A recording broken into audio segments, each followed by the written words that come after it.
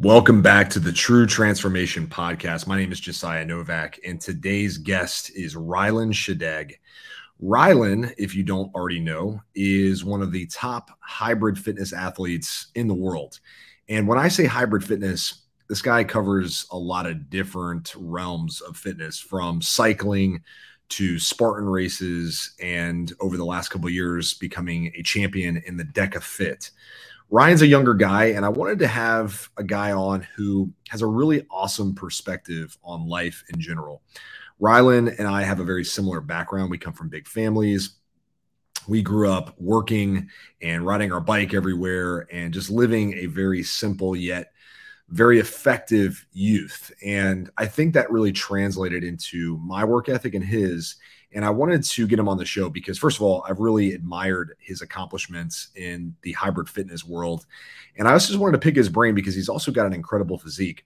And I really thought we would go down the route of just talking about nutrition and training, but we ended up going down a couple different unexpected, but also pleasantly surprising paths. And we cover his background in fitness, but we talk about eating disorders, especially eating disorders in the male demographic.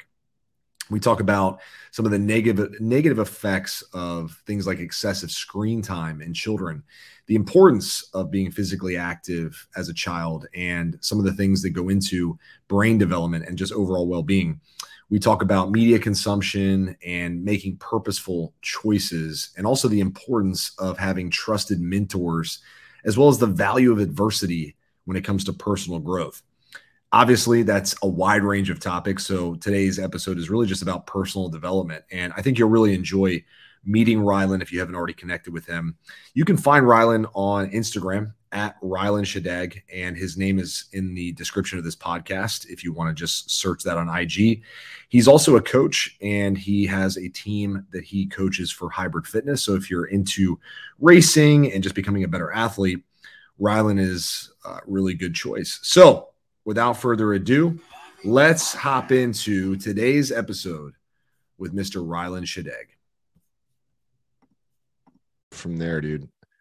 All right, Rylan. Hey, I was, it's funny. You messaged me something over the weekend, and I think it was about having a good coach for doing high rocks and how it's similar to something else. And I kind of was trying to dig back through our texts or I guess I should say our Instagram DMs and relive what you talked about. But I was just, for whatever reason, when you messaged me that, it was like, I really appreciated it because hiring a coach for this crazy thing called hybrid fitness was something I had gone back and forth on, man, being a coach myself. And I saw a lot of hard work pay off this past weekend for me personally, but I was just super appreciative of my coach. And then you messaged me, you're like, dude, you got a good coach. And I was like, hell yeah, dude. I was like, it was just like a perfect moment. You obviously didn't mean to time it that perfectly, but it was really, it was awesome, man. Yeah. Yeah. So, as far as I know, correct me if I'm wrong, but I'm pretty sure you're coached by Ryan Geiger, right? Yep. So, I've had the pleasure of meeting him a couple times. Like I also do hybrid coaching myself, but I'm definitely not one of those people who's like, my way or the highway, like, like I'm the only good one out there type thing. Like I'm not trying to be like that. And Sure. It's very cool to talk to Ryan when I'm at events because I got into like the Spartan race, hybrid fitness, I would say niche a little bit sooner than he did. But we both have super similar backgrounds in fitness. Like he also was a mountain biker. And so like, I even remember, like, I'll talk to him when I'm at events, and I remember the first High Rocks I saw him at, High Rocks LA, in 2022, where, he was talking about some soft tissue stuff, and I started listing off. I was like, yeah, let me guess, you've got a great engine. Like you can go for days, but your plantar fascia, you got shin splints, you got IT band syndrome, you got like patellar tendonitis. Like I started going over this stuff with him. I'm like, that's basically what happens is, your soft tissue isn't built up yet. So like, I remember talking to him about how the way I approach it, because it's really important to know your athletes and where they're coming from. And so like me having a similar background to him, I remember talking to him how like when I first started getting into the hybrid racing and the OCR racing scene, I had to learn very quickly that like I could handle immense quantities of quality workouts, but I couldn't make them all running, or my soft tissue, like my tendons weren't strong enough yet, because tendons, like they take so much longer than muscle to build up. Like tendons and ligaments take way longer. So like my muscles and my cardiovascular system could handle it, but my soft tissue couldn't. So I remember just talking with him and encouraging him like, hey man, like it might take a year or two to build up to what you actually can race. Like that's been my experience. It's been like a 2 or 3 year journey to get to the point where I'm actually training enough on my feet to be like, I'm really dangerous in the hybrid space. So yeah, just like, cause he's, coming from cycling, a lot of those guys have the engine. They just need the running economy and also the soft tissue. So yeah, it's just cool to see him. Like he's crushing it, coaching other athletes. And, like we've had these conversations at events because we both coach, and like, I love to learn from other people. And so when I saw he was coaching you now and you crushed your High Rocks race, I was like, you've got a good guy. Cause even like Ryan Atkins, for instance, he does from what I understand, he does a bit of coaching as well. Not his like main thing, but, for some reason, man, cyclists are like the most analytical people. Like they will, like with my athletes, like I go over all of their data and I'm like, okay, what were their, like, were their steps per minute? What was their heart rate at? What elevation were they at? Like, what was their pace per mile? All this stuff combined together. And like, I'm pretty sure, does he use Training Peaks for you? Yeah. Yeah. So like we all use a very similar software because it's the best one. And like, It's the best. it's interesting to see how as there's like this miniature cyclist going hybrid fitness group that's coming out, and like we coach completely differently because we're not coming from CrossFit or from track running. And in my opinion, because hybrid racing is technically multi-sport, like you have the rowing, you have the ski erg, you have the strength stations, and you have the running. And because it's like basically 4 different sports because of that, I've found approaching training is a little bit more like a triathlete than a runner. So there's running coaches who do really well because they realize that, and they like, maybe they have a track background and they decide to coach people with like a track twist, but they also throw in like a kind of triathlon training principles. And then you have cyclists coming in who are like, oh, like, we can do better with more volume or maybe more threshold work, and they understand the periodization really well. Cause like I don't know why, but cyclists just we seem to love data so much, probably because we have power meters and that's like a newer thing to running, but cyclists have had power meters for a long time and those things don't lie. Like they tell you how it is. And so I think maybe that's why, but it's cool to see, like, it's just cool to not be the only one, I guess. And like kind of see other people who have similar training principles. So I love the guy. He's cool. Well, this whole time I thought your name just had to like start with Rye, and that's how you get good at this stuff. Yeah.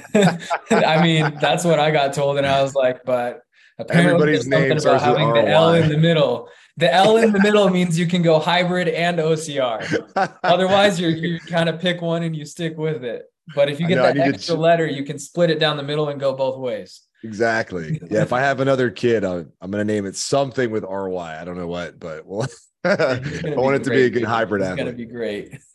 Yes. I vote Rylan.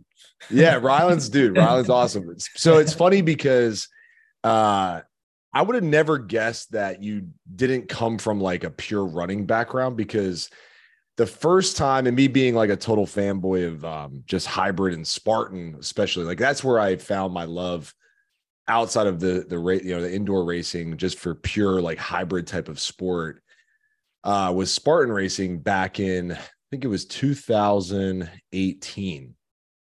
I did my first ever Spartan race, and I didn't run for it at all. Like literally just jumped into it, and I got third in like the open not age group, but like just the pure open, beginner level. And me being the competitor that I am, I was like, ooh, this is fun. Like I actually found joy in it more than anything. Right.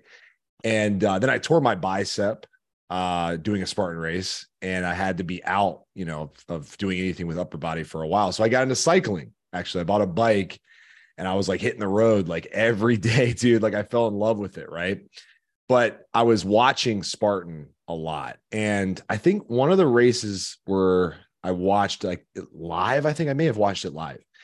I want to say was the one that you kind of came out of nowhere. And Spartan, Utah, 2021. yes, 2021, where I was just like starting to feel like myself again, right? Like, okay, I'm going to start like getting back into hybrid stuff. Like my upper body can handle it again. Like I'm ready to go like back into Spartan stuff. Um, I was watching that race and I was like, who is this dude, man? Like you came out, I think you like literally smashed like everybody, bro. But I'm shockingly hearing now that like you came from cycling, because I knew you did cycling, but was that like your main thing, or did you have a ton of running background, or was cycling like the thing? No, so quick backstory on me. I started playing soccer when I was 5.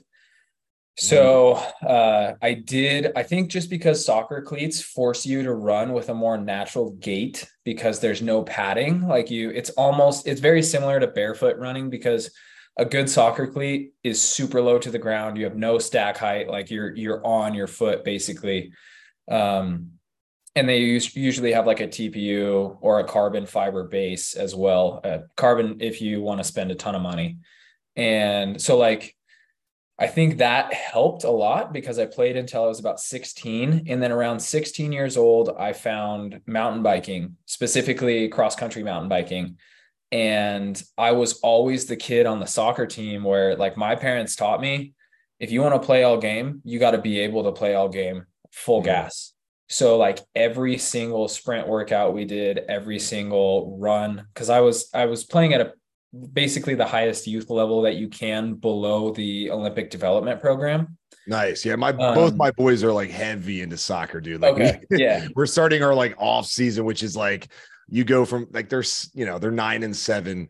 So we're Yeah. going from playing 6 days a week down to like 4. Yeah, exactly. So similar thing. And often in my off season, I would join another team, or I would start like in my high school years. I think this is why I translated to cycling so well, was because I was already a very high volume soccer athlete, because my parents would make me bike to practice or ride the bus because there were 6 of us kids and I was one of the older ones.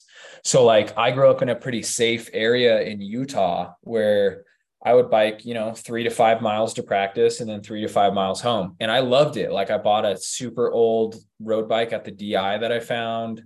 Like I was working at a bike shop, so I'd flip bikes on the side. So I'd always have a bike.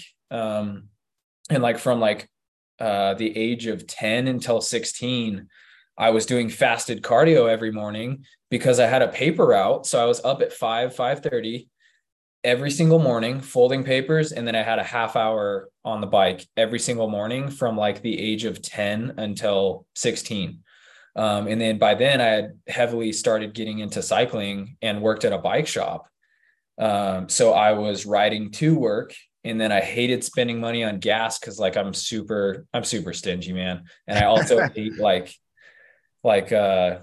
I don't like my footprint on this earth to be larger than it needs to be.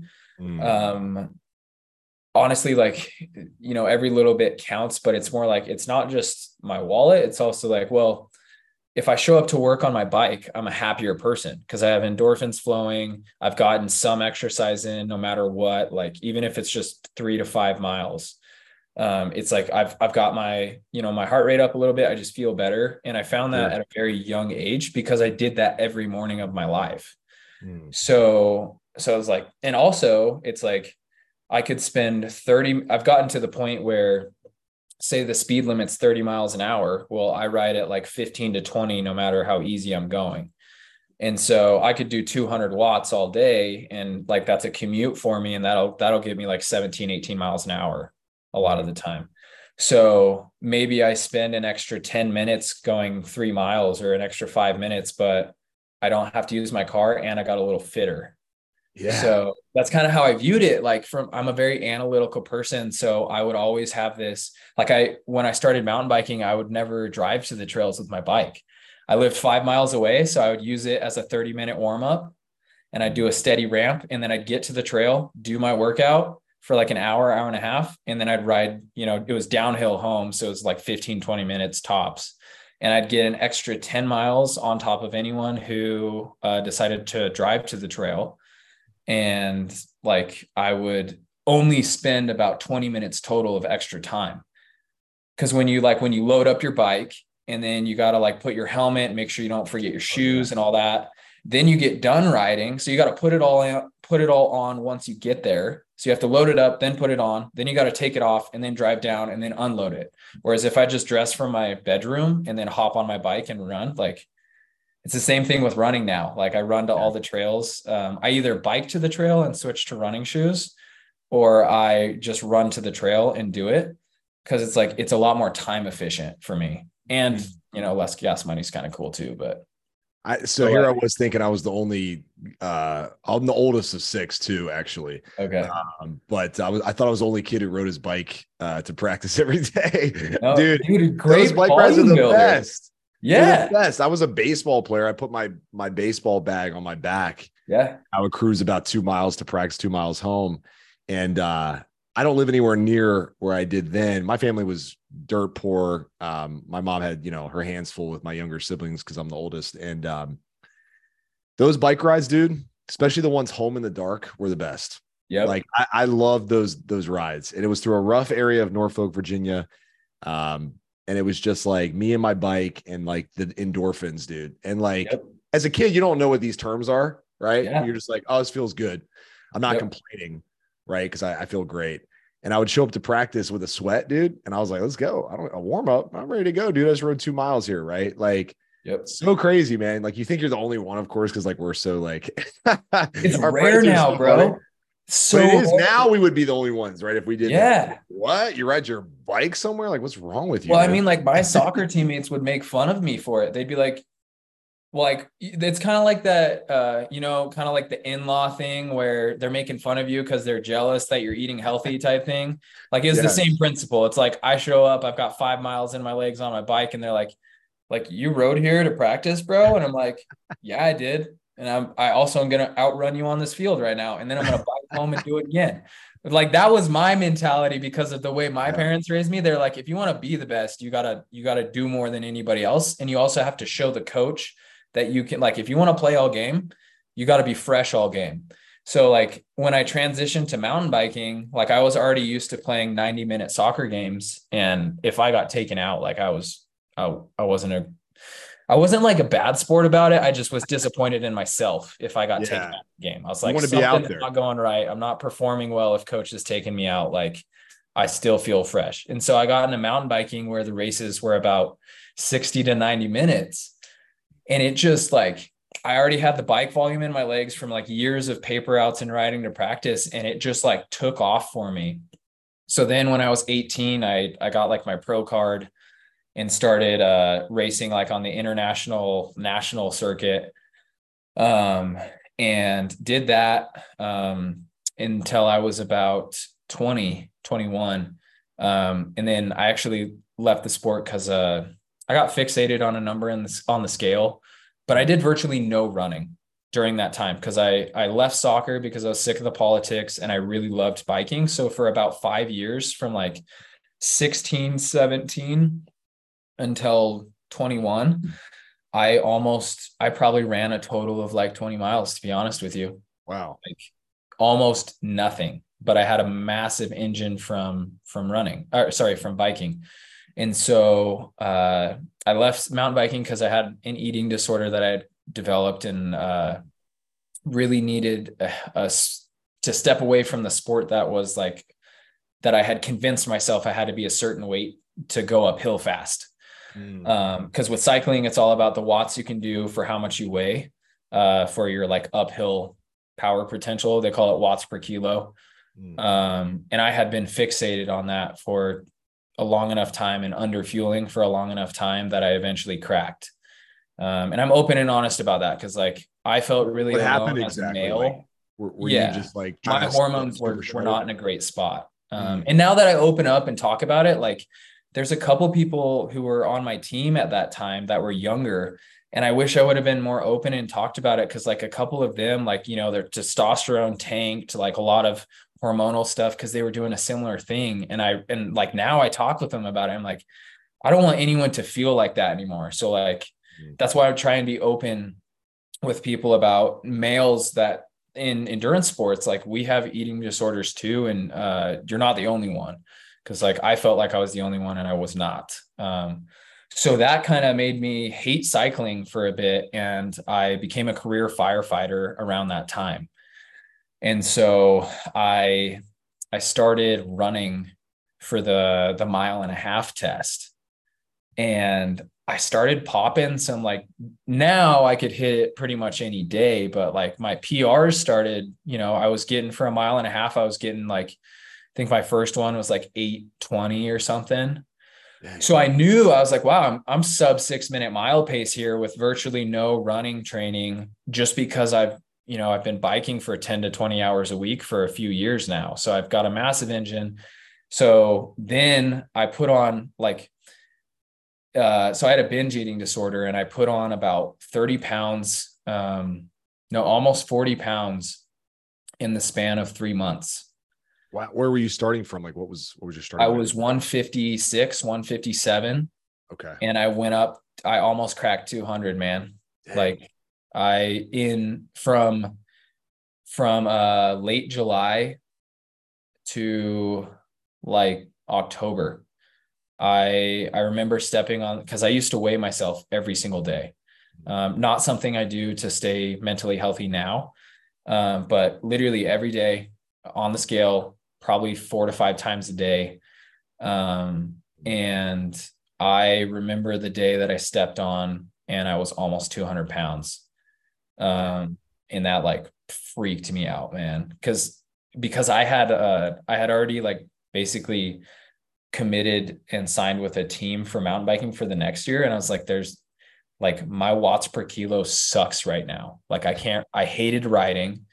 Um, it just was stressing me out and kind of making it worse because I knew I wasn't in a healthy place mentally or physically or spiritually, which are like the three most important things. And I was like, Definitely. I was KO'd on all of them, bro.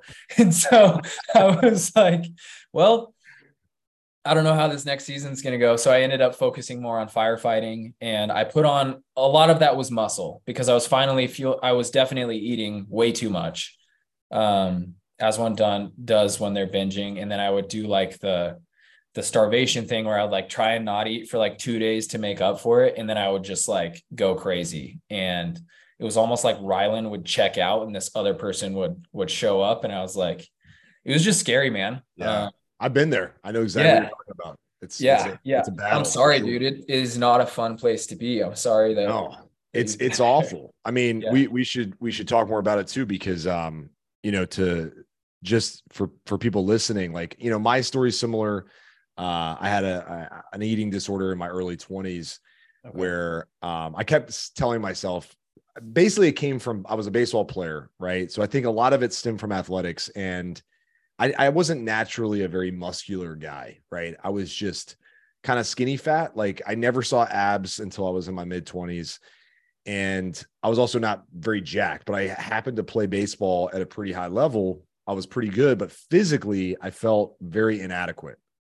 And I look around, probably, like when you're in sports, you just look around at like the best, right? And you're like, man, these guys are like physical specimens. In biking, I'm sure it's the same thing where it's like Except they're not physical specimens. They're skeletons. And it's yeah. like, I Well, want to like look they're like that. freaks. They're freaks Yeah. of nature, Crazy. right? They can put so much power on the bike Yeah. while also being, super slim. Like that's really impressive, right? And athletically, Yeah. it's nuts. And looking back now, and I'm sure you probably feel the same way, but it's like, genetics is such a crazy thing, right? And we don't truly understand the power of genetics. And we also don't understand the power that comes when you really take good care of yourself. So it's like, you think to get to this level, and I know in certain aspects with high level sports, like there is a lot of abuse that you put on your body. Like it's just kind of part of the game. But dude, yeah, I ballooned up 65 pounds because I was trying to be this big jacked like athlete baseball player.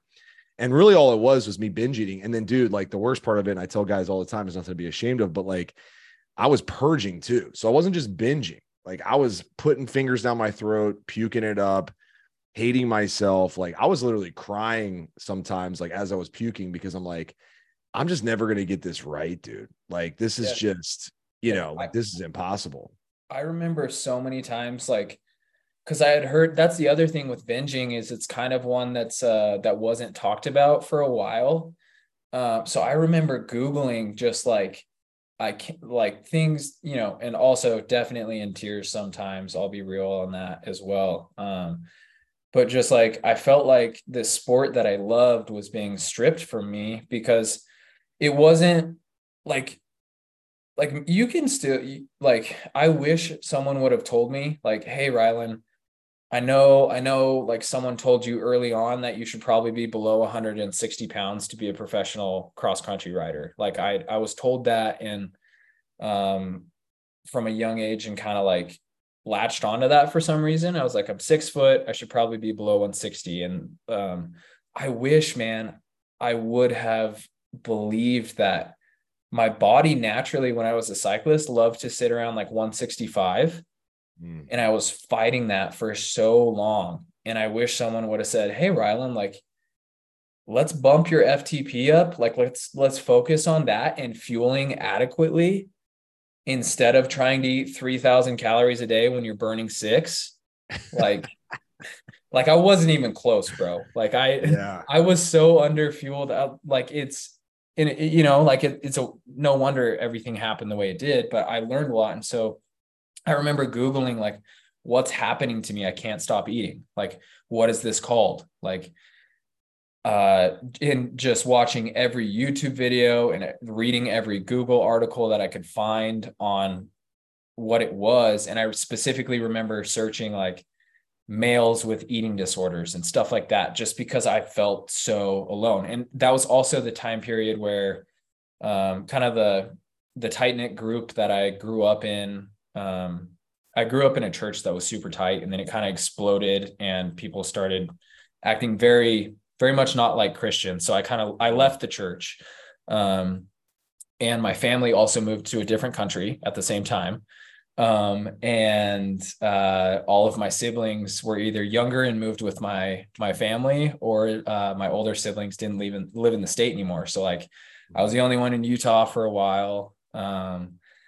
And yeah, I felt like the sport that I loved and thought I was going to try and make a career was being stripped. And I was just like, just was not in a great place. Cause I didn't You were love young it too, right? anymore. How old were you? You're 20?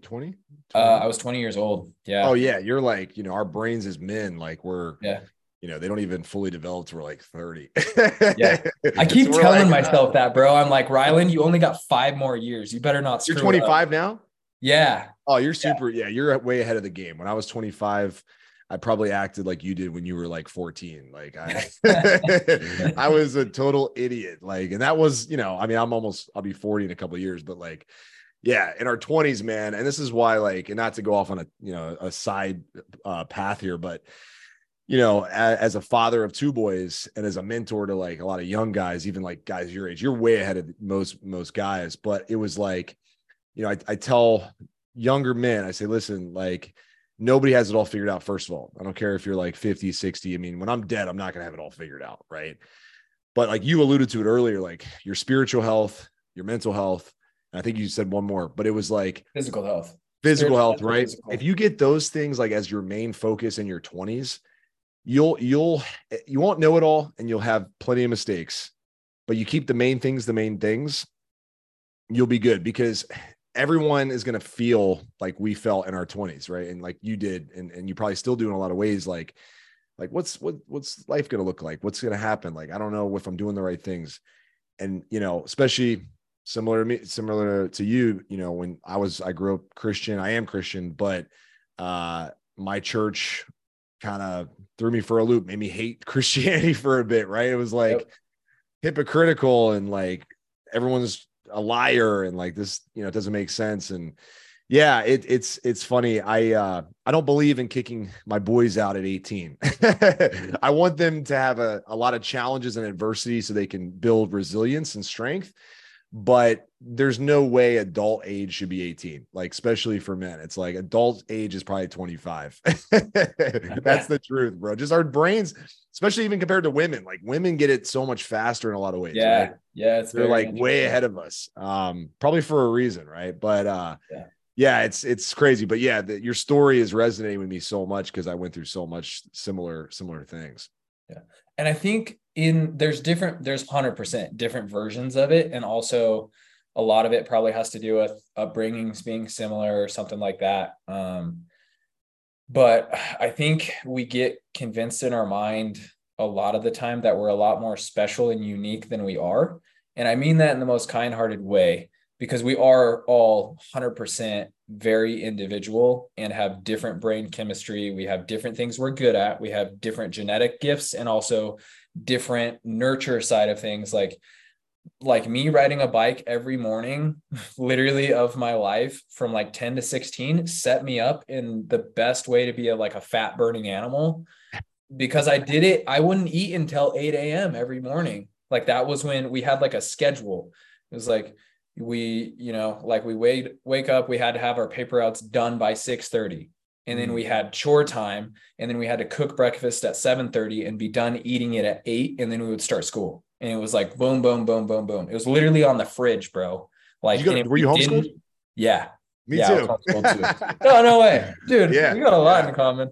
Yeah, homeschooling, man, that's the way to go. That's how you get smart, bro. And my mom was not about to be one of those homeschool moms where it's like, yeah, we kind of do whatever. Like it was regimented, bro. It was like math is from 8 to 10, like a 2-hour block. Like you are going to get this done. And then you're going to have writing and then you're going to have reading. And obviously 9 to 1 was our schedule, man. 9 to 1 every single day. Yep. 1 o'clock hit. We were out in the backyard playing whatever imaginary sport or story. Airsoft wars. Yeah. Lightsabers. Exactly. On the trampoline, pretending to be Jedi. Yeah, dude. It was so I look at that and I look at kids these days and I'm just like, man, so many kids are not set up to be freak athletes anymore because they literally they get so much screen time on an iPad from 3 years old.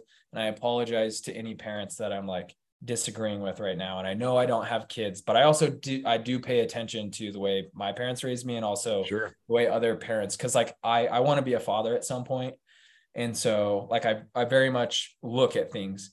And I was actually reading some statistics the other day about the rise in suicidal ideation, because I was a first responder for 4 years. And so I saw a lot of suicide attempts, mostly, thankfully, not a ton of successful ones. Honestly, the attempts are more gnarly sometimes. But anyways, so one of the biggest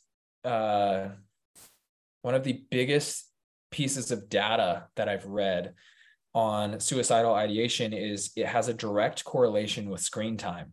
And I don't think that is a coincidence at all. For instance, they did a study on adolescents specifically, I think it was ages 13 to 18. So basically high school age.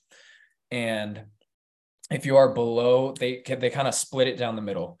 And they said, if your total screen time is below 3 hours a day, suicidal ideation is basically 40% below average or something like that. I would need the numbers in front of me to be super accurate. But if you're above the 3 hours, you're 400% more likely. It's insane. Wow. And then the average, the national average for screen time right now it's above 7-8 hours. And we wonder why we have this massive increase.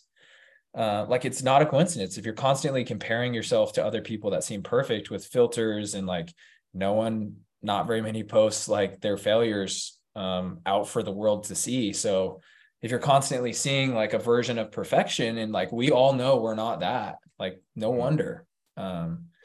So dude, as a father of 2 boys, we can piss off as many parents as we want because it's my show. But we, truth be told, like, I say it, and I can say it because I experience it, right? And I am, I coach 3 sports. My boys play, well, they play 5, but it's by design because I run a business from this silly little thing here that's also the craziest invention we've ever seen in our life, right?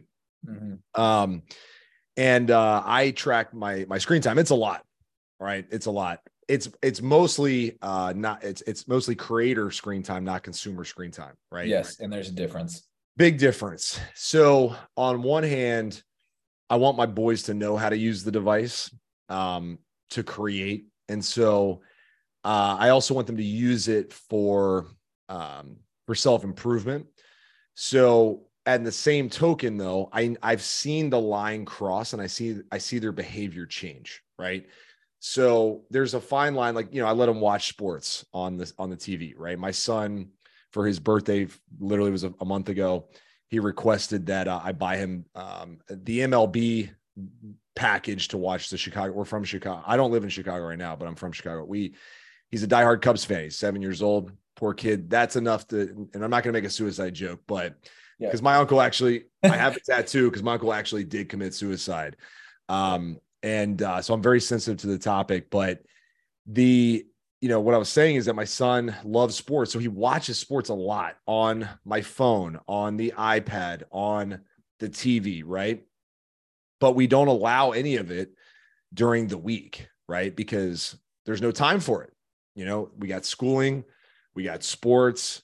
If we're not playing sports, we're outside playing together.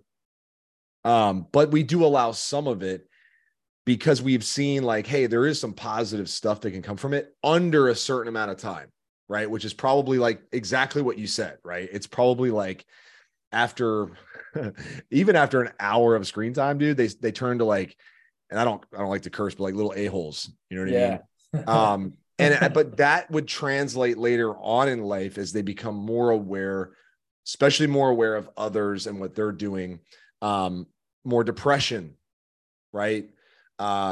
More self-loathing. These things are, dude, I see kids, man, this will break your heart. I'm sure you've seen this because being a first responder, you probably get out in a lot of scenarios or having been in the first responder space. I see kids, man, who are suffering already at my kids' ages, right? 7, 9 years old, obese, right? Because they're just sitting down, and also in a very low I call it low vibration state, but like hard to communicate with, very negative about things.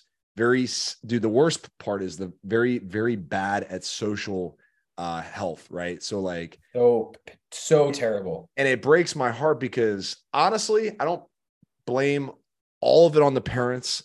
I blame a lot of it on like society's standards, right? For like how much you should be working and how much money you should be making. And like, it's just, there's so much we could talk about for hours, but like, the point is what you just said about how important it is to keep a very close tab on where your attention is going, especially with all the distractions, and really put a huge emphasis on activity and sports. And like, oh man, I don't care if your kid ever becomes a pro athlete or ever plays college or high school sports even, right?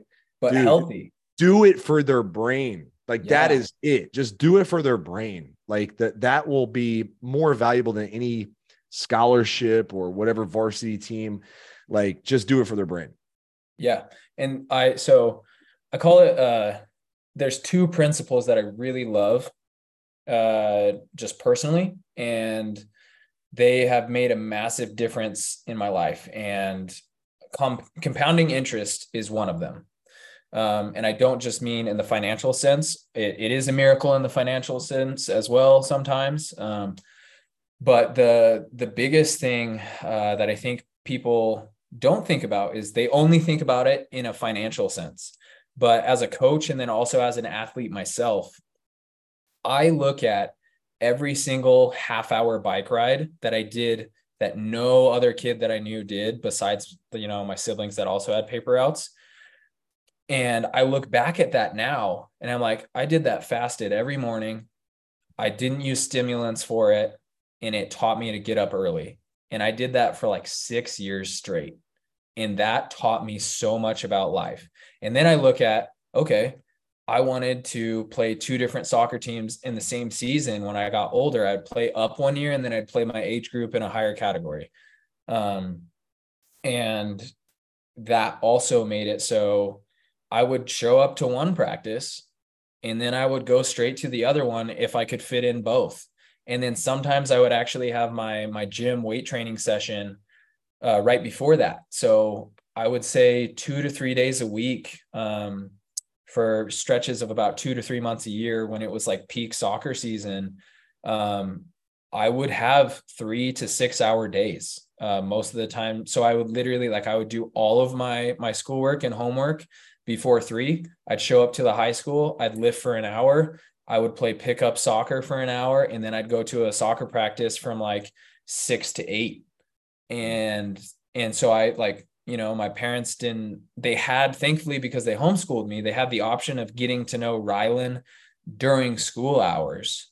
But then I was gone, and it taught me that I think one of the coolest things it taught me looking back now is I can show up to a lot of events and have an injury going into it, or maybe life didn't go well, or something like that. But I know I've put in such a volume of work from such a young age that as long as I can look myself in the mirror and say, Rylan, you did what you could do, which is honestly more than what most people would do. And I'm honest with myself in realizing that, but I also am able to be like, okay, right now, actually, I have a cut on the bottom of my foot. So it's not even like an overtraining thing. It's really frustrating. I was starting to feel really fast on my feet again, running wise. But I've got this cut on the bottom of my foot and I'm waiting for it to heal. So I haven't run in about 4 or 5 days. And I was talking with my dad about it, and he was like, Rylan, you've got to learn to be a little easier on yourself. And that's a constant thing, but also I'm big on being honest with myself. And it's not about me beating other people in races. It's about beating Rylan, the Rylan that used to sit in his basement and was super sad, was overweight, was watching porn, was watching TV shows, and just basically had the life sucked out of me. And that version of Rylan, I never want to see again.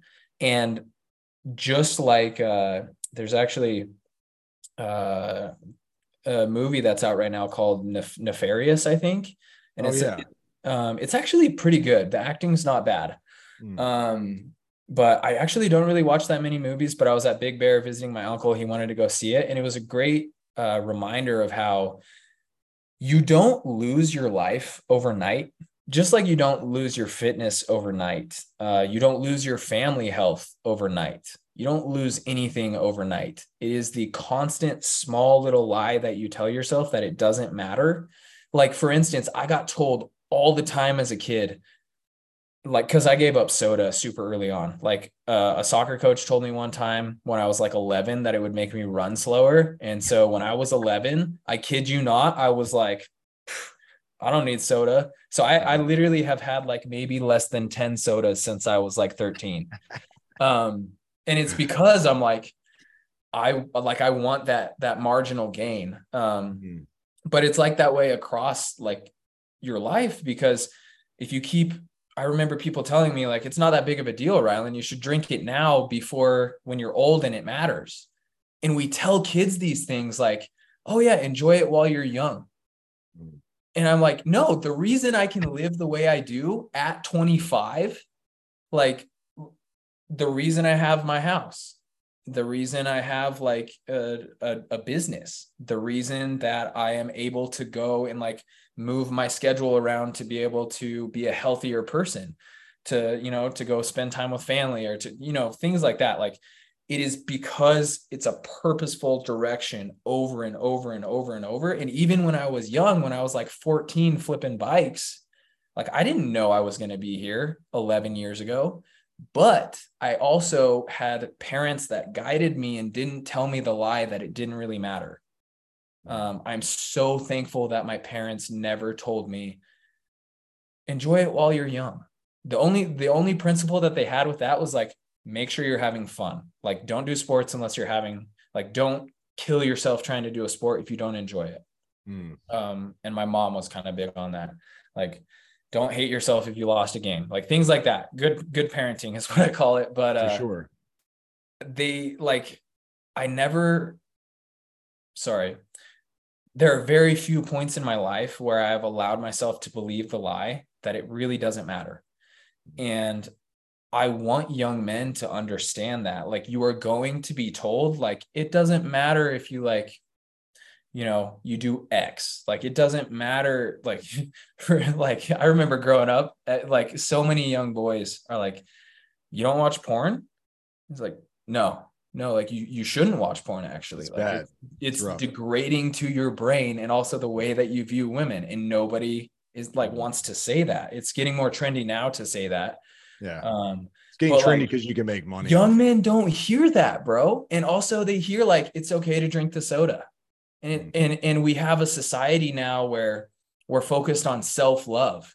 And it's like, okay, but what is love?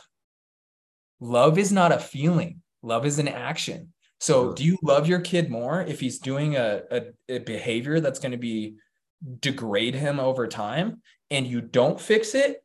Or do you love him more if you do fix it? And like any good parent would say, well, I'm going to fix it because I don't want them to be hurt in the long run. Yet we teach all these young men, like, it doesn't really matter, man. Like, enjoy it while you're young, like, have fun. It's like, try okay, everything once. what is fun? Having a terrible life in your 30s and 40s and like a terrible marriage and like all this stuff, like being strapped like in tons of debt because you decided to buy the house and the sports car and like all this stuff to show off to other people. Like, you know, like it doesn't matter if you know, run the Amex again. Like, it doesn't matter if you have the soda or the donut. It's like, okay, there is a level. Like, if I'm in a glycogen depleted state and I need a donut and that's what I've got, I'm going to eat it. But like, if I'm honest with myself and I have that internal discussion, like, okay, Rylan, do you want the donut because you're sad? Or do you want the donut because you've been riding for 3 hours and you forgot to bring enough food? Or like, because you burned all your calories and you've got like nothing left? Like, there's a balance, and I'm always trying to find that balance, and I'm by far not perfect. But also, like, I always want to, I didn't have people super close to me telling me the lie that it didn't matter. And that has made the biggest difference in my life, because the compounding interest is a real thing. Like, if you choose to, for instance, not eat as much sugar, because we consume so much more sugar than we used to just because of what's in our food. If you decide to make conscious choices when you're in high school or middle school, even to not do that, well, guess what? Your statistics of being a pre-diabetic or becoming a diabetic later in life drastically drop. So all those lies that you were told, like, it doesn't really matter, Rylan. It's like, well, I have great insulin resistance. Actually, it did matter, and it still does matter. And people don't tell young men that. And then also, like, you know, I've kind of talked about porn, but also like your media consumption. You know, like, people say like, oh, it doesn't really matter if you watch that movie. It's like, okay, everything actually matters. Like, do your mood there's some movies out there that put poison in your brain. The music you listen to, big like, time. So one of the coolest, I like to listen to podcasts while I do like zone 2, zone 1 efforts. And one of them that I really enjoyed recently was about how on a cellular level, your body is constantly listening to what you tell it and also what it is hearing. So for instance, if you listen to a ton of music with negative connotation in it, so you might not be thinking those thoughts yet, but because of the words you're hearing, the principles of what you're hearing, eventually your brain is going to start speaking in that way because you have a tolerance to it. Well, when you start talking to yourself in that way, your body actually does change at a cellular level. Sorry, I'm having a speech. Oh, you're good. I almost said that in a very like mean way. Sorry. I gotta have a filter on this. No, you're good. You're good. So, but like the coolest, just to like kind of dumb it down and make it simple, your body actually learns. For instance, it's kind of like that self-talk principle or I can't speak today. No, you're doing great. You're crushing it, actually. I can't talk. I know what you're trying to say, though, but visualizing. Yeah, you're good. Yeah, yeah. So if you're visualizing something, and for instance, I do this a lot, like each station going into Decafit, how I'm going to get on the rower, what my first couple pulls are going to look like, when I'm approaching the 500 meters, how I'm going to get off in the quickest, most efficient way. Well, it's the same thing going into a workout or going into studying or going into a podcast. What you tell yourself actually does matter.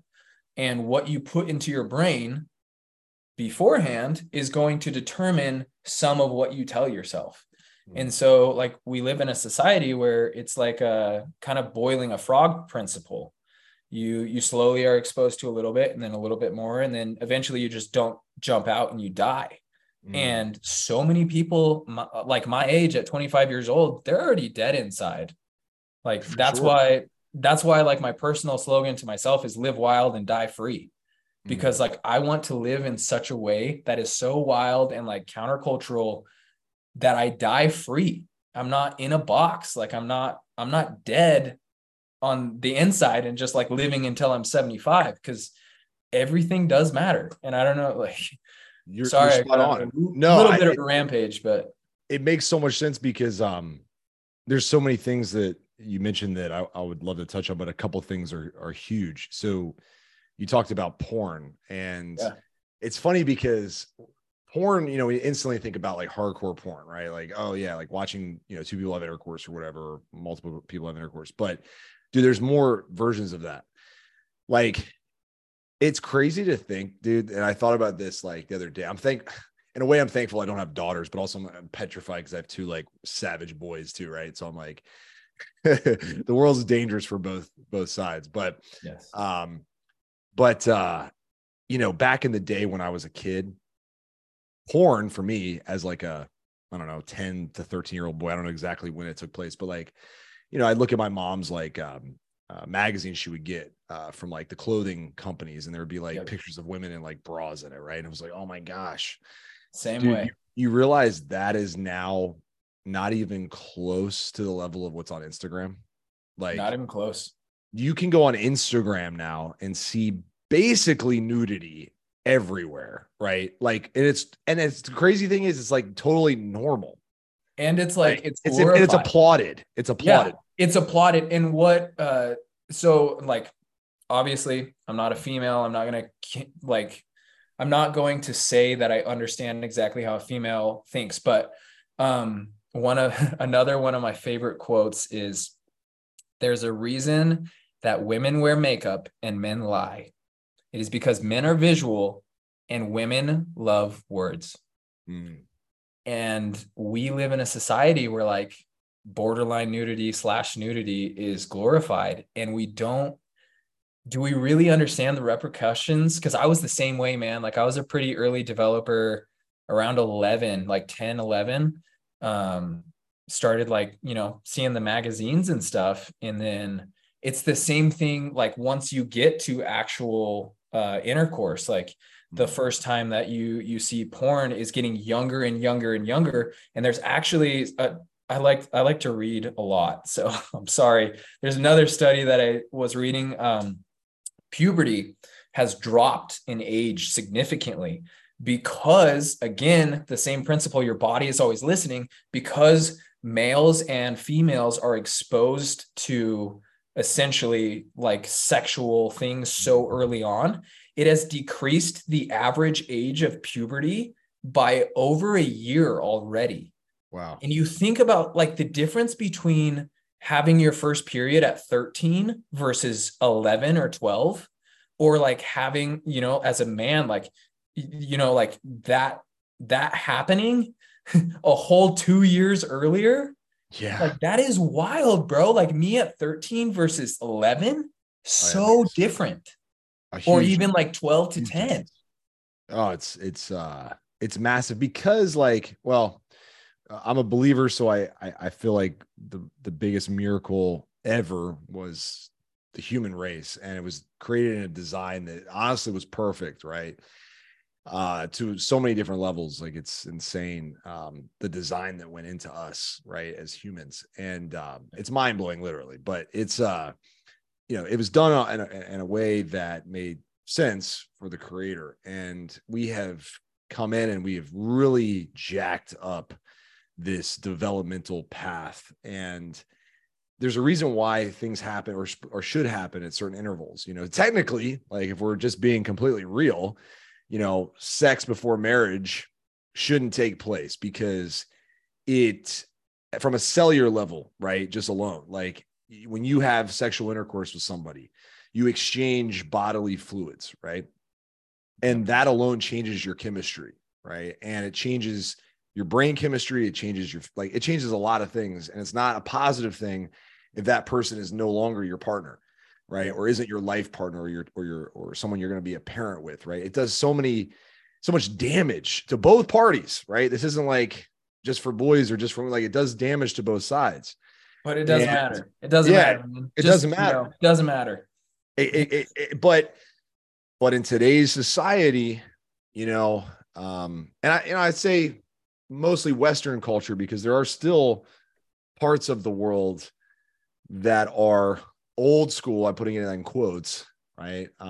But still believe in just, healthy values around taking care of yourself mentally, spiritually, physically. Like there's still places in the world that do that. They're considered to be cavemen at this point because Western culture has gone so far off the deep end, but it's hurting people, right? It's really hurting people. I mean, if you look around, suicide rates, obesity rates, I mean, geez, that's like, I start there because I'm a fitness guy, I'm like, obesity rates have never been higher in America. And like the porn, the word porn, it doesn't have to just be sexual porn. It's like food porn, food porn, dude. Like go on Instagram, everyone's posting, the coolest places they've eaten and like 6,000 calories meals. And it's like, you're just trying to eat to like keep up with the Joneses to like see how cool you are. It's like, it's a rough sea out there that we have to help.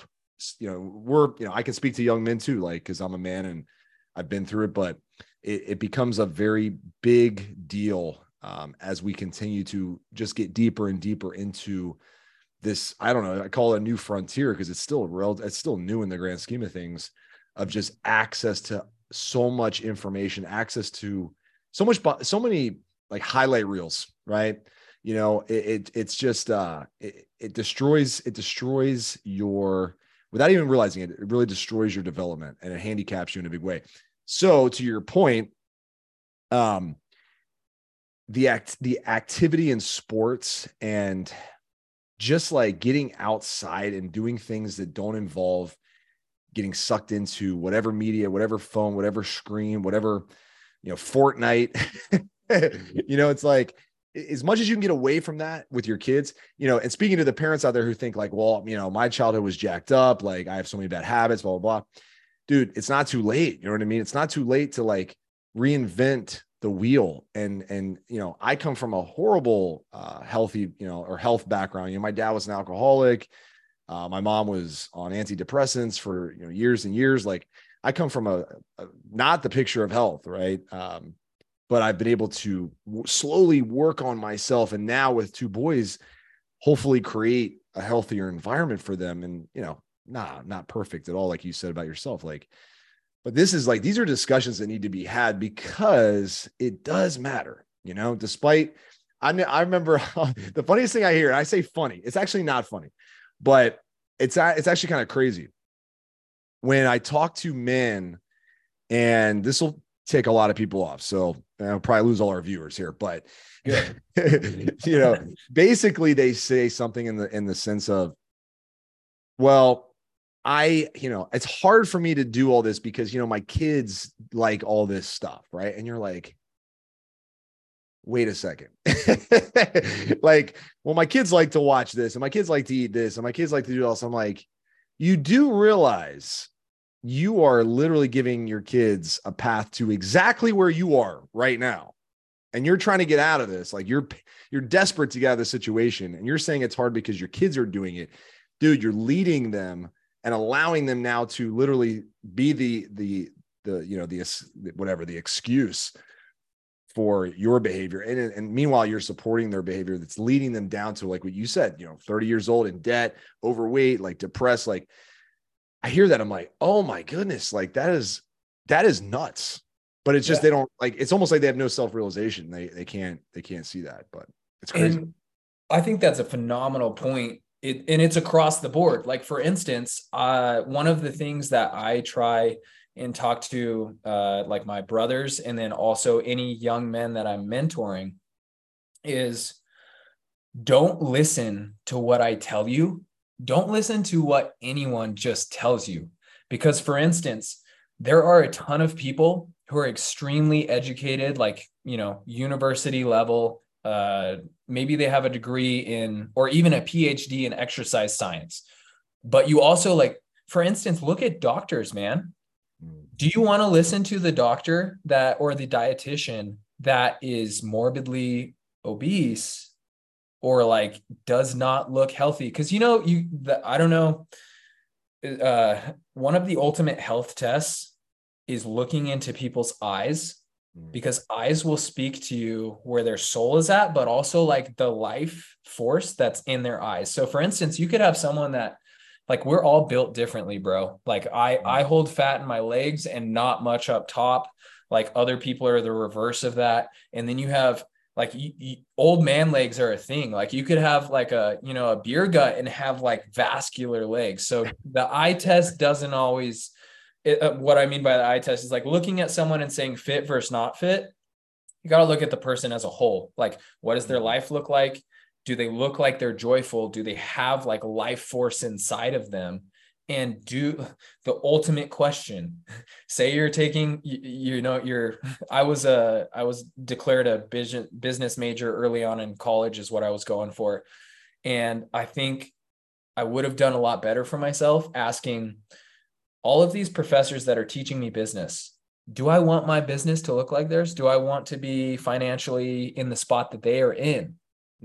Same thing with fitness. Like if you're looking for a coach, maybe they're extremely educated, book smart, or they have the credentials for that. But like, do I want to do what they're doing? Do I want to live the way that they are? Do I want to look like them? Like,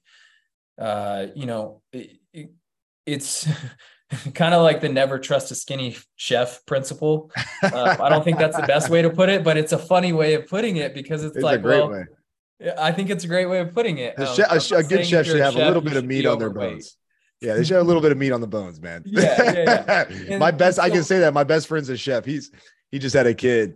Shout out to my friend Eddie. He's best chef I know. He's a very successful guy, but he eats a lot because he's always testing his meals. He's not out of shape, but like he's got a little, he's a bigger guy. Like, but I'm like, I trust him. Yeah, exactly. I'm like, this guy clearly, loves what he does. Like, I will eat anything that dude makes, right? Because it's so, clearly he lives and breathes it. It's, dude, I don't know if you know who Wes Watson is. I mean, he's a friend of mine, but he's a very controversial motivational / fitness / crazy background story. But he says exactly what you said all the time. And I love, like, when he says it, now that you've said it, it's like, man, it makes so much darn sense. And it's like, there's so many experts out there, right? Like, oh, everybody's an expert now. Like dude, you mentioned the porn thing.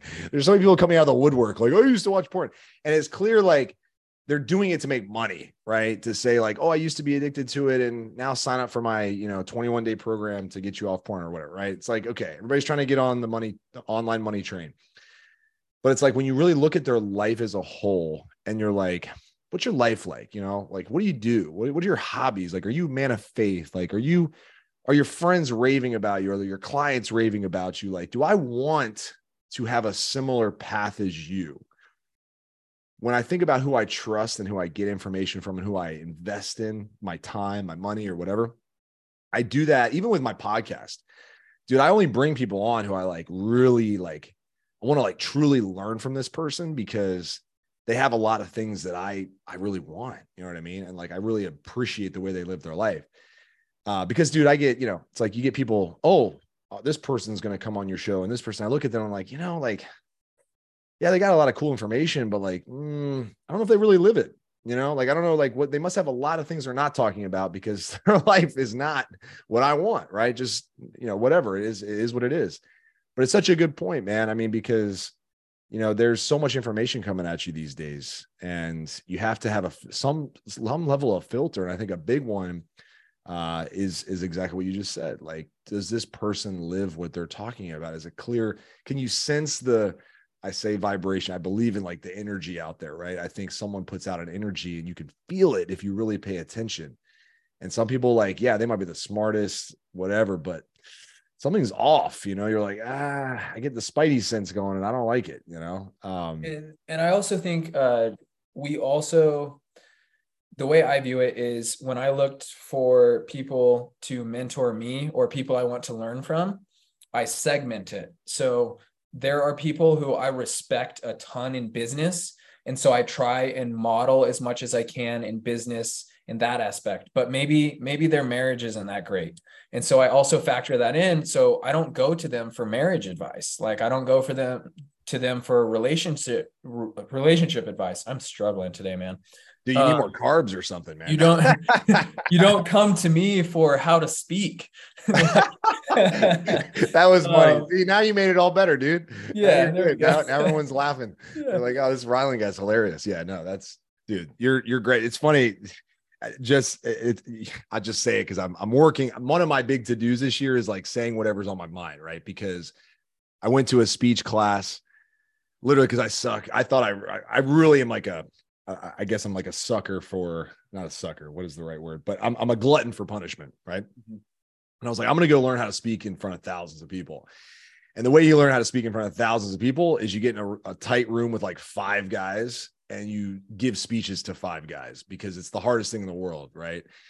And one of the things my speech coach told me was never apologize like when you mess up, right? He said, because people like when you're just like not even like don't apologize, but you're just like you're doing exactly what you're supposed to do. Just be like, dude, I suck at, like, I'm sucking today, right?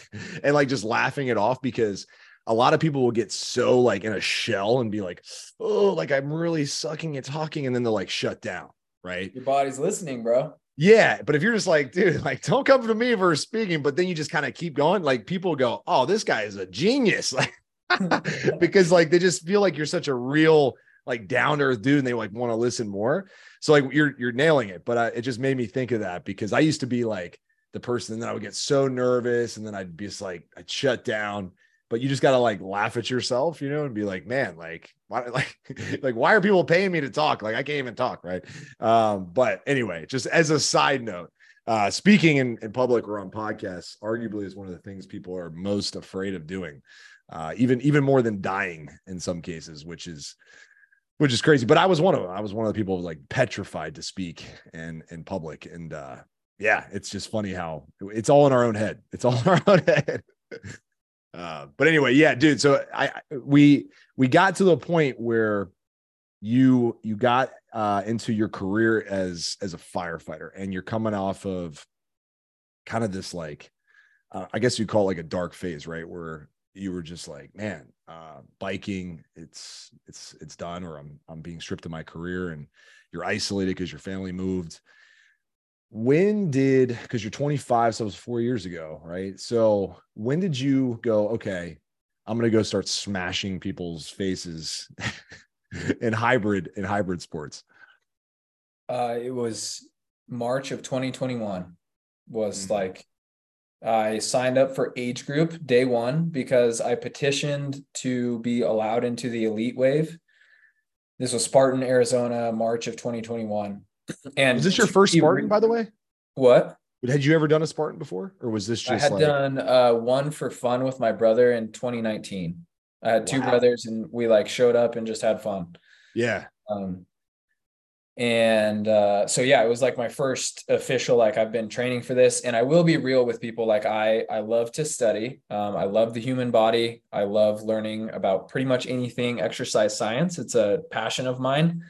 So I had been training for it, but I had been running for probably about a year before that. Like, and by running, I mean like probably an average of 15 to 20 miles a week. Because when you start out and you haven't been running for 4 or 5 years, your soft tissue can't handle that much. So Oh, I yeah, it's awful. had to be really careful. Um, and so 2021 was like from March until July, I raced age group, and then I won. Failed a couple obstacles. My grip strength wasn't that great. And also it was my first one. And so the next day, I still won. So one of the requirements was if you're in the top 5 in your age group, you can race elite. So I did the Sunday sprint in elite and ended up taking third behind VJ and Kirk DeWint. And that's when people kind of started to be like, oh, okay, who is this Rylan guy? Like, he got on an elite podium in a pretty stacked field. And then I went up. My next race was Spartan, Montana, May. So almost exactly 2 years ago. And I ended up winning against Ian Hozek.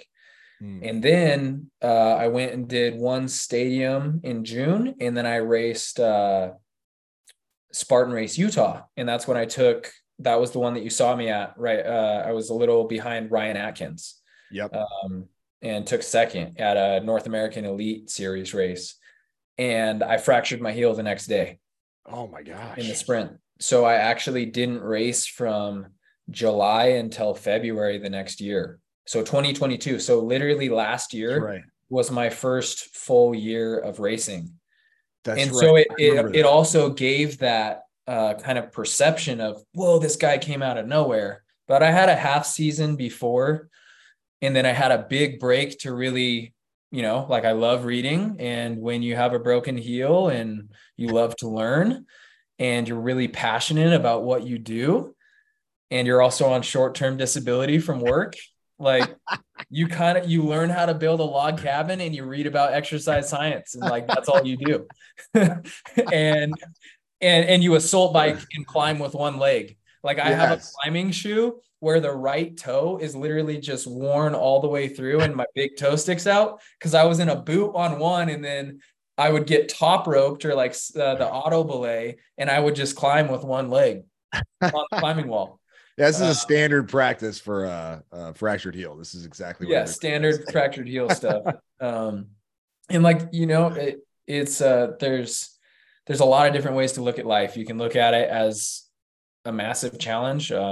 I've honestly had a very challenging spring this year since I decided to leave firefighting and start my own business and do that. A lot has come up, and you can view that as life is terrible. It's always going to suck. Or you can view it as eventually this is actually going to pay off. Like, my basement flooded. Now I know how to put a sump pump in, and I know how to like rip flooring out. I've already done flooring before. And now I know like about drywall and how water creeps up the wall and all this stuff where if it happens to someone else in the future, like my dad, I called him and he's been through all this stuff. And the more challenges you have faced, like you have faced, we're kind of talking about your history. You had some challenges early on in life and the way that you grew up. And now, you're like, I've learned from this. And instead of guiding my sons to the exact same thing, I'm going to try and set them up better. And I think that is the best way to look at life. Is the challenges are going to happen to anyone regardless. And I try not to get into the thing of like, oh, my challenges are so much less than someone else's, because we all have different challenges. And honestly, I feel that way. Like, a lot of people have way harder lives than I do. But I think the real thing is like, what's hard for you is hard for you, but it's more of how you view it. And the more adversity you have, the more dangerous you can become. I like that one. that's a write that one down and tweet it quote for sure. No, that's huge, man. It's crazy because I always say this. I do podcasts now, obviously, like every week, and oftentimes I come in with questions and an agenda, a little bit of an agenda, and you cover the agenda. You're like, oh, that was cool, but like, I'm always blown away when I have like a conversation that I didn't necessarily expect in a good way. and this is definitely one of them. Because I kind of came into this selfishly, like I was going to ask you, like, how do you stay so lean, like, because those things my audience and I would love to know, but and then we talk about your eating disorder. I'm like, wow, I didn't even realize that. That's even more valuable, right?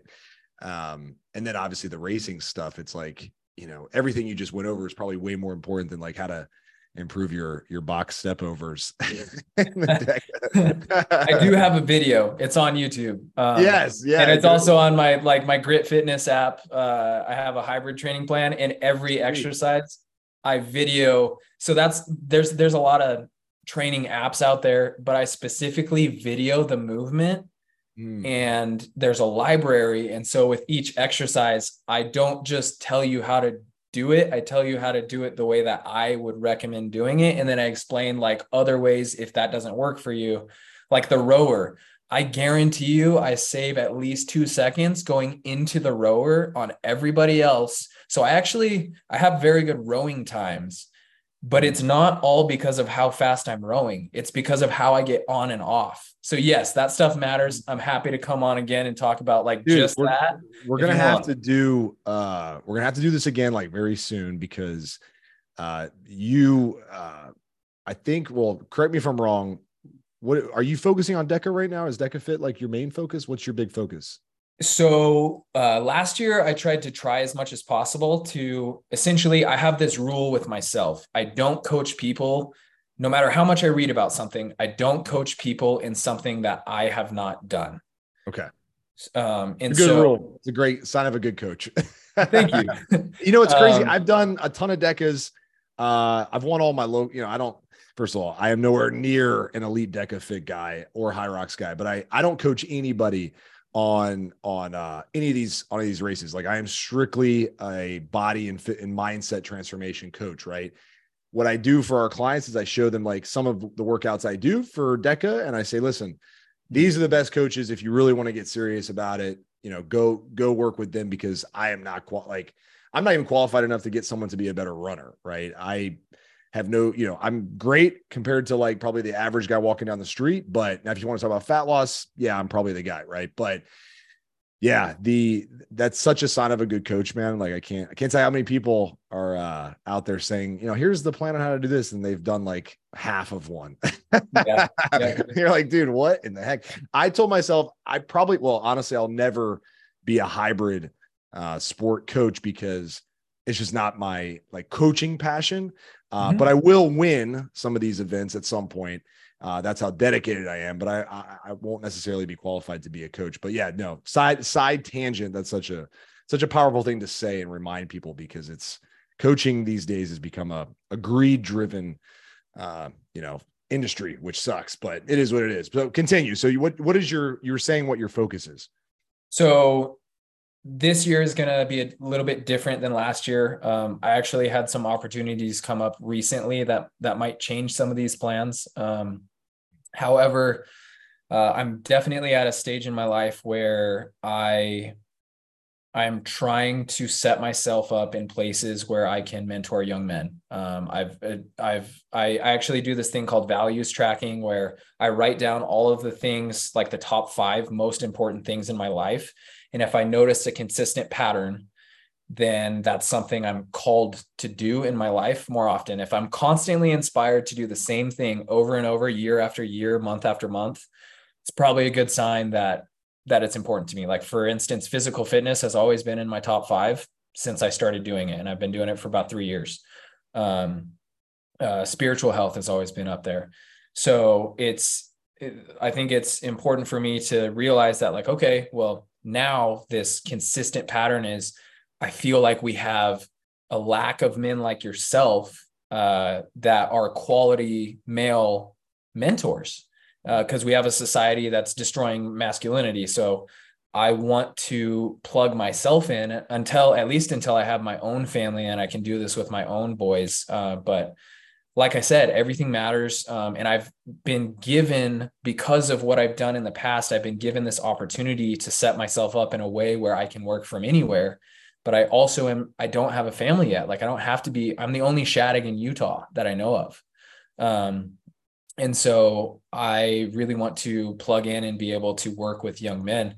And so I'm actually more focused on how can I do that and how can I influence other young men through sport. And so I will still be focused on DecaFit, but for right now, I really loved mountain running last year. So I'm testing this on myself because I like to test every training principle that I teach other people on myself first. Right now, I'm calling it like the ultimate engine, where I'm trying to become such a diverse athlete.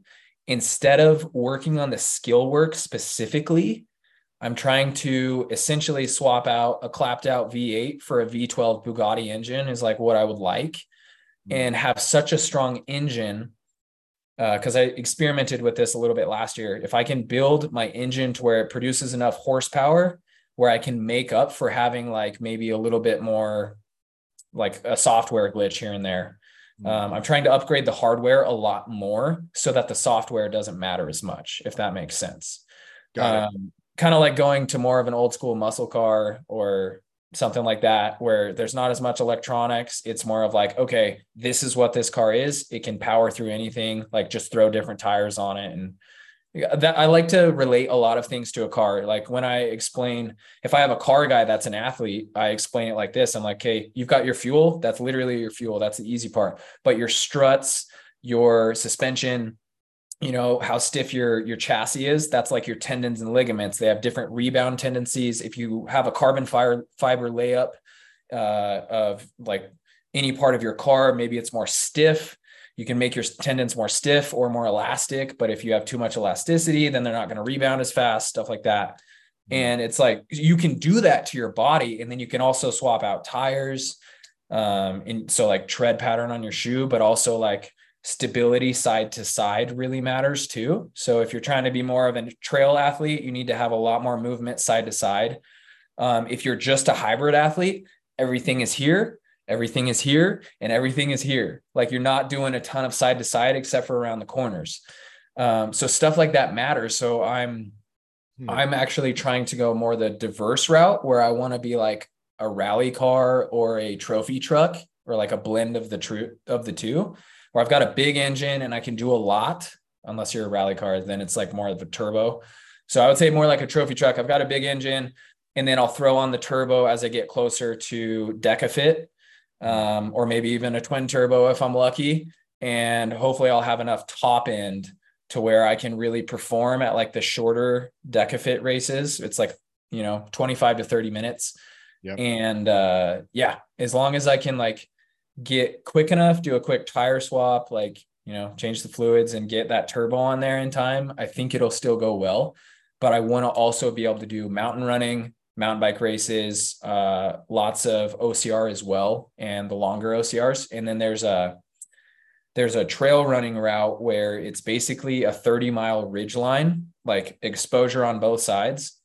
And there's the fastest known time on it is about 14 hours and 30 minutes. And I'm going to see if I can do that. It's got about 25,000 feet of vertical in 30 miles. Holy crap, dude. So it's steep, it's techie, and it's definitely not hybrid racing. So I'm trying to mess with how generalized can I make my fitness while still being able to hone in on what I need to. Sign me up to watch that one virtually. I don't know how we're going to do that, bro. In other words, I won't be participating just yet. Have you done a High Rocks before? I've done two. The first one was High Rocks LA. Okay. This last year. And that one went all right. I picked up a 1-minute penalty. So I think I got I had a 101 and then I got bumped to a 102 or something. That's still really fast. But it was frustrating to me because they gave me a 1-minute penalty because I went in the out. Because instead of having the in before the out, they had them backwards. Yes, they had that in New York. Yeah, you had to run past and then go back around. Yes. Well, I went on one of my first laps. I crossed the timing mat the wrong way and kept running. And then I realized it and I ran backwards and went back out the out and then in the correct way. Yeah. So I added like 3 seconds, and then they pegged me with another minute They penalty. gave you another minute. Here you go. And then Oh, that those moved darn me Germans, dude. outside of the North American Championships, like top 15. So then I emailed them and kind of talked to them about it. And yeah, they basically said sucks to suck. And like the All right, we're Europeans are coming German. over, and they weren't even going to fill the spot. Like they didn't even have 15 for a while. And I was like, just let me in. Like I'll do fine. And they said, You know no. who I am. and like I'm not gonna say I'm like a top in the world high rocks athlete, because I've stopped focusing on that. But that was in December, and so when I found out in February that I couldn't race North American Championships, I basically said, I'm already doing 4 other sports. Yeah. I can drop high rocks. I'll focus on DECA and we'll call it good. So sure. I'm definitely like focused on DECA Fit. When's your next one? What's the next one you're doing? Possibly North World Champs, actually. Okay, because I have the fastest time this year. I did in February. Okay. I was gonna say, because that's my next race is there's a DECA Fit in Pennsylvania in the end of August. Unfortunately, there's not a lot near me to qualify this year. I think there's one in Florida. There's one in North Carolina, but I think it was during a day that I had something already. But yeah, there's one in Pennsylvania. I thought maybe you'd be doing that one because I didn't know if you'd qualified already, it's hard for me to pay attention to every race, but if yeah. I can, it just depends on travel and honestly, some other things that I have going on. Cause like I said, I like to race mountain bikes. I like to do trail running races and such. So if I've already qualified for something, oftentimes I'll go do something else, just because, like, for instance, I'm not going to coach a road marathoner because I don't have a passion to do road marathon, but like I will coach trail runners. I'll coach hybrid athletes. I'll coach OCR athletes because that's what I like to do, but I like to stay current and do all of them. So, and I'll coach mountain bikers as well. That's what I've been doing the longest. And so I like to try, and I enjoy all of them. So I also try and like put myself in places where I can do all of them. So there's only so many weekends in the year. Yeah, 100%. I mean, trust me, I know that better than most. It's crazy. We'll have to have you back on because selfishly, and we'll have to do this soon because I want to say we have about 40 of our clients. What we do is we help people lose weight, right? And most importantly, just improve every part of their life using the power that is fitness. Is such an amazing low-hanging fruit that people can grasp and instantly see wins and just everything. So people like to jump into what we call our family events, right? Where it's like, all right, a few guys are just going to go jump into the DECA Fit. And then like all of a sudden we have like 30 clients who are like, oh, I'm going to do it too. So I think we have about 20, maybe 25 people doing the DECA Fit in Pennsylvania for fun together. I'm doing it competitively, but then we have the Spartan in DC. There's a Spartan race in Washington, DC in September. I think we might have like 40 clients doing that together. So it's going to be nuts, but yeah, it's crazy. Cause I'm actually, the only thing I can say right now that I'm definitely doing championship wise is the DECA Fit Worlds in December. Cause me and one of our clients actually was like a crazy CrossFitter who just wanted to get shredded, joined our program, got shredded, found out that he's now even faster than I guess he was before. We did a doubles DECA mile together. Oh yeah. And in our age group, we're like number 3 in the world. Cause we just put it down, dude. Like we just absolutely hammered it. I think we did it in like, I don't know. It was like 13, 14 minutes, something like that. I don't know. But anyway, it was nuts. Dang. Like we went ham, dude. So I'm definitely going to do the doubles world championship. I'm going to try to qualify for the DECA Fit age group. Again, I did last year, but we'll see. But anyway, we'll have to, my whole thing was let's get you back on because I'd love to do a pod just on the DECA Fit. And maybe we could kind of then go, all right, so we'll do the DECA Fit. And in the same discussion, we could talk about different strategies for the mile, different strategies for the strong, because dude, we've had, oh man, I want to say like 30, 40 of our clients do these DECAs now because they're just fun. And when you get in better shape, you're like, well, I'll test myself. I don't want to just like stop doing this. Like, let me let me see what else I'm capable of. Yeah. So yeah, let's get that done like sooner than later if time allows on your schedule, because this has been an amazing podcast, and I know our people will want to hear more for sure. But we can talk specifics about the fitness stuff and actually talk about that. But in the meantime, where can people connect with you for coaching, for more of what you're doing now for business and stuff like that? So for one-on-one coaching, I actually just do that through my Instagram. So one-on-one coaching, my Instagram is Rylan Schadegg, just exactly how my name is spelled, no spaces, nothing. And that's also where they can follow me as well. And then as far as training programs, I work with a gym called Grit Fitness. And we have an app called Grit Fitness Anywhere. And I specifically have a hybrid training 8-week program on there. And then we are releasing an OCR program in the next couple of weeks. So that's where you can find me. That's where you can get my programming and my coaching.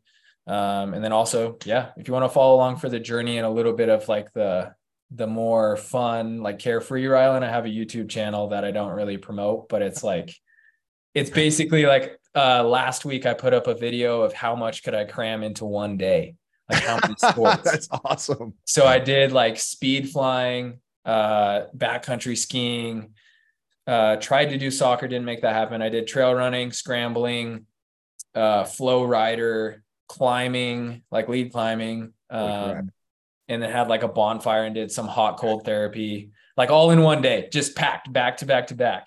I was tired, dude. And some Ninja Warrior. Yeah. Yes, dude. That's awesome, man. No, that's man, to be young and single again. No, I'm kidding. I don't know if I'm single. I know, you're right? single. I'm assuming. I'm definitely single. You're like, yeah, it's tough to have a girlfriend when you're doing 18 things in a day. No, that's awesome, man. Well, dude, I really genuinely appreciate this conversation so much. I came into this thinking we were going to talk a lot of like fitness nerdy stuff about, data and how we're going to crush races. But this is even more powerful for people to hear. And I appreciate you being so vulnerable and open about it. But my promise to you is if your time allows for it, we'll get you back on like in the next couple of weeks here and just talk about DecaFit. Because we have a lot of people who need to get ready for August and also the Spartan a month later, so we can talk about hybrid stuff. But are your programs, can people just jump into them and just like start training like immediately, or is like with the app and stuff like that? With the app, yes. So cool. Basically it's also linked in my bio on Instagram.